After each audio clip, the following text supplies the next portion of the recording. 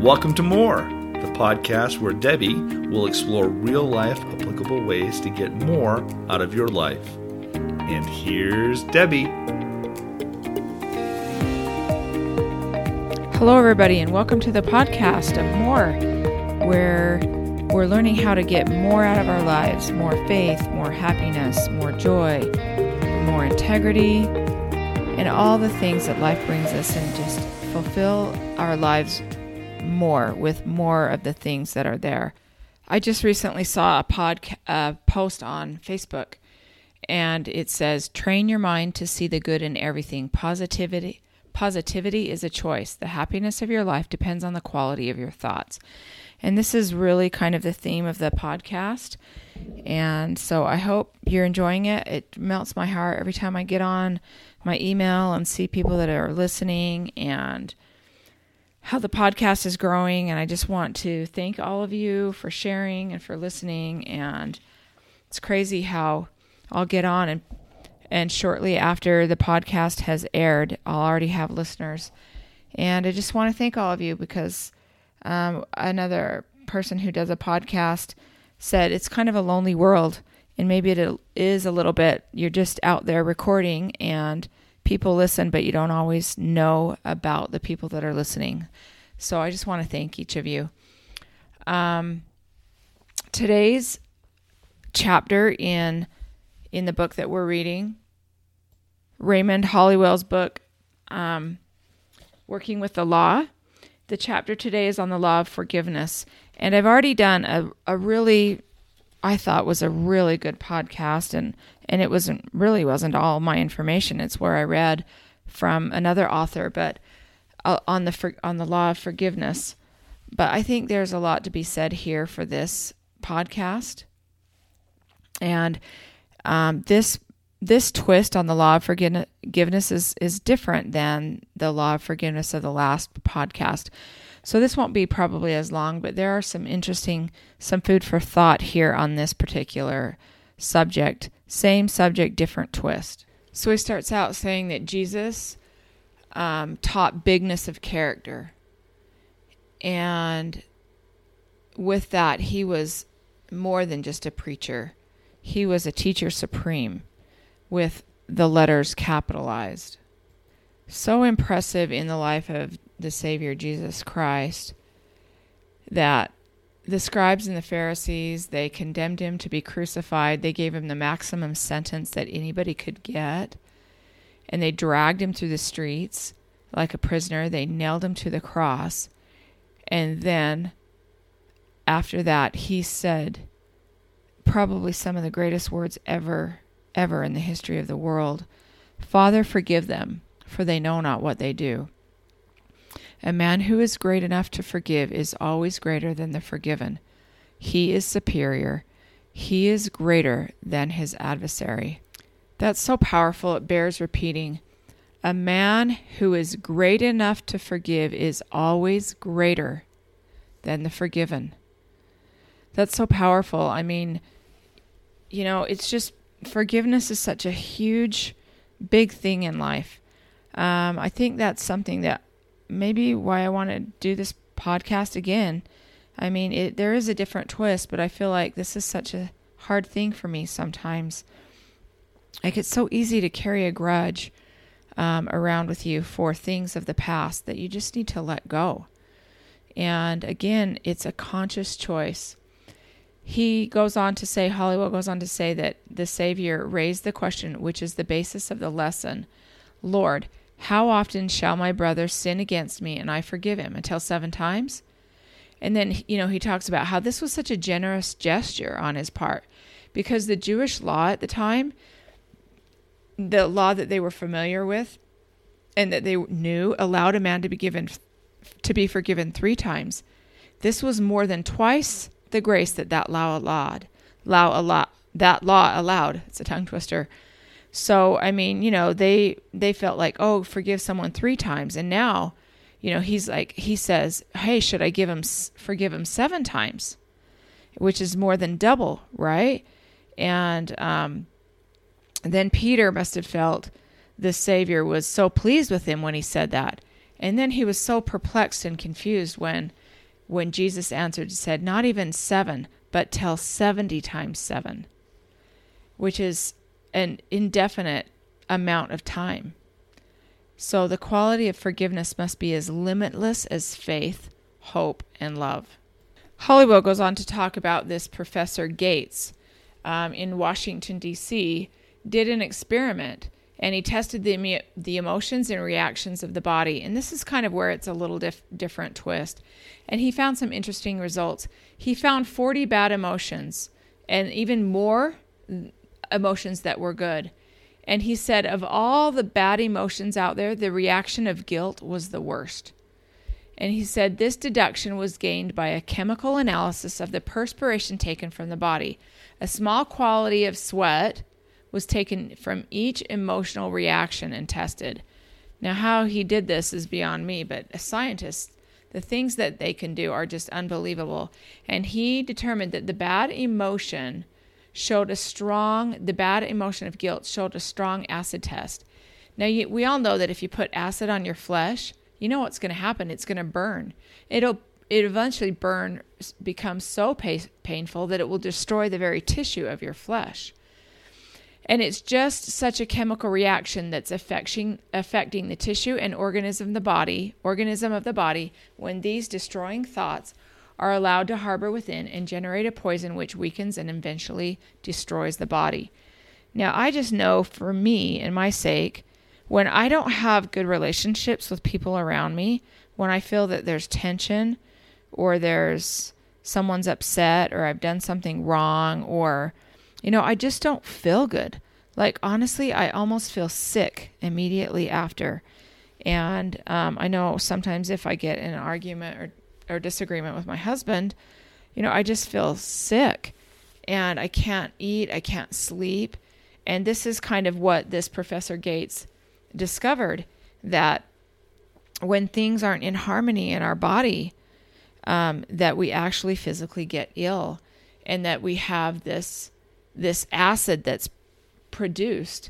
And so that's kind of like the idea behind this law of forgiveness in this sense is that you'll feel ill and you'll feel sick and your body will go down when you can't forgive others and you can't move on with positive relationships in your life.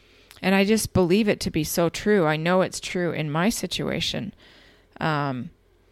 I know other people, they eat when they have bad situations. I don't eat. And, it's not healthy either way, either reaction. And so this is kind of what we're going to talk about today. Hollywood goes on to tell about this man who was a doctor who had a patient come to him. And the patient was just sick. And he had gone to all these different doctors. And not only that, even mental health specialists he had gone to. And still he was suffering. And he just kept getting worse and worse to the point of deep depression and almost suicidal tendency. And the doctor knew that this man had gone to all of these people and had tried all these things. And so the doctor decided he was going to really investigate and figure out what's going on with this man from more of a mental viewpoint. And after a lot of study, he discovered the real cause of this man's illness. So many years before this had happened with this man's illness, he and his brother were business partners, and the man had come across some money in the business and then lost it, and that the money that he lost rightfully belonged to his brother. And he solved the problem so that in such a way that the brother was never able to find out. Even if it had been investigated, it never was discovered. Then later they decided not to be business partners anymore, and they split apart, and that man retired from the work. But he could never forgive himself for having lost that amount of money that was also his brother's. And he wanted to return it, but he couldn't do so without the brother finding out the whole truth. So he wasn't even afraid of the legal punishment that it would cause, but it would be the loss of his brother's friendship and affection. And they'd always been such friends and so devoted to each other. And so he never confessed to his brother what happened. So the doctor advised this man to go home and tell the brother everything about the whole story. So this man went home and he thought it over, and for 3 days he mulled over it. And he finally called the doctor and said he'd spent 3 days, dreadful days, sleepless nights, battling himself.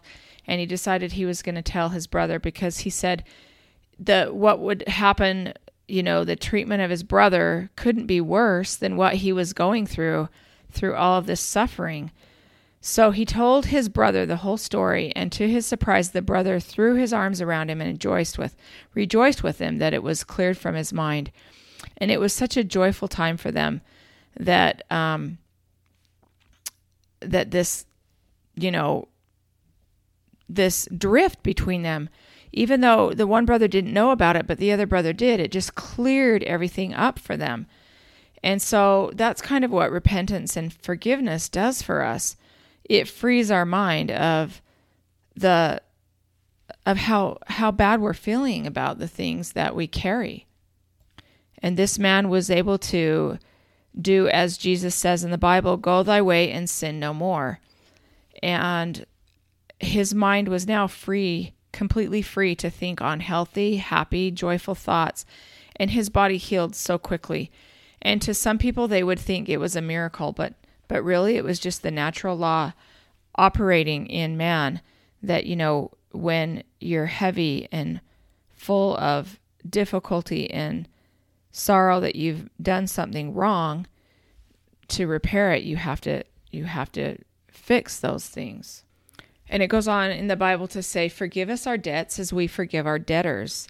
So forgive us the things so the idea is we need to forgive other people just as we want to be forgiven.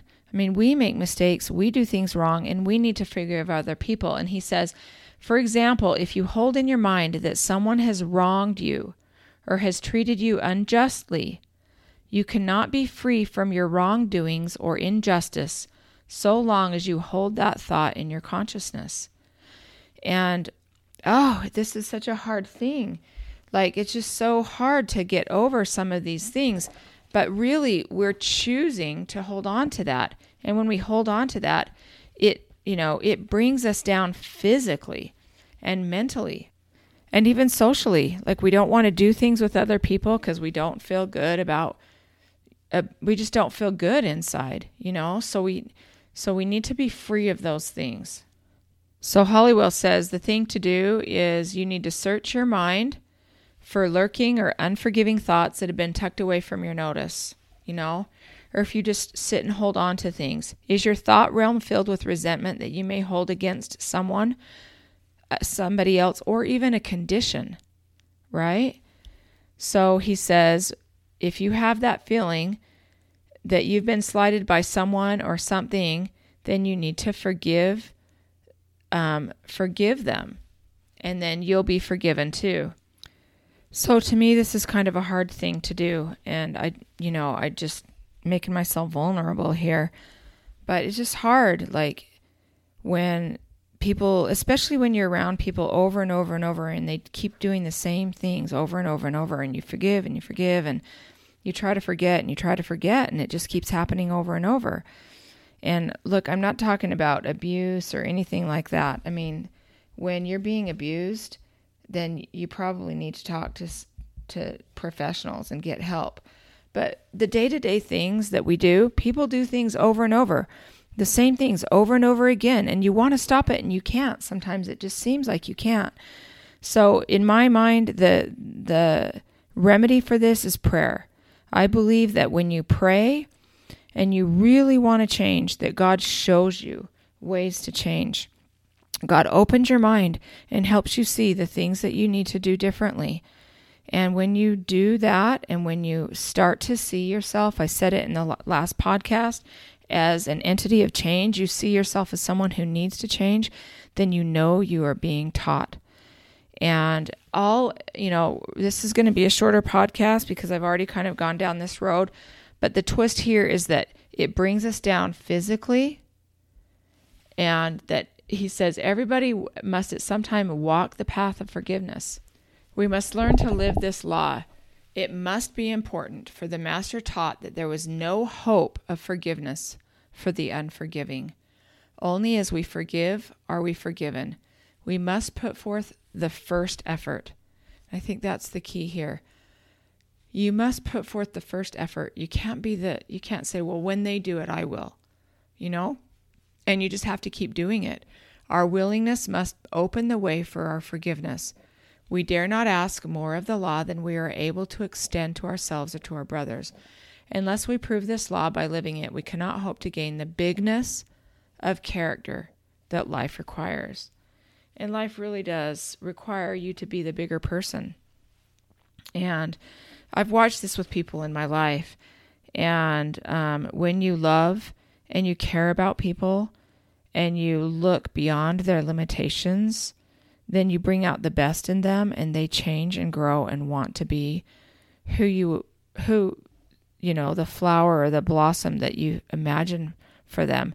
But when you look at the weaknesses of people and pull them down and complain about those weaknesses, then they don't rise to those occasions.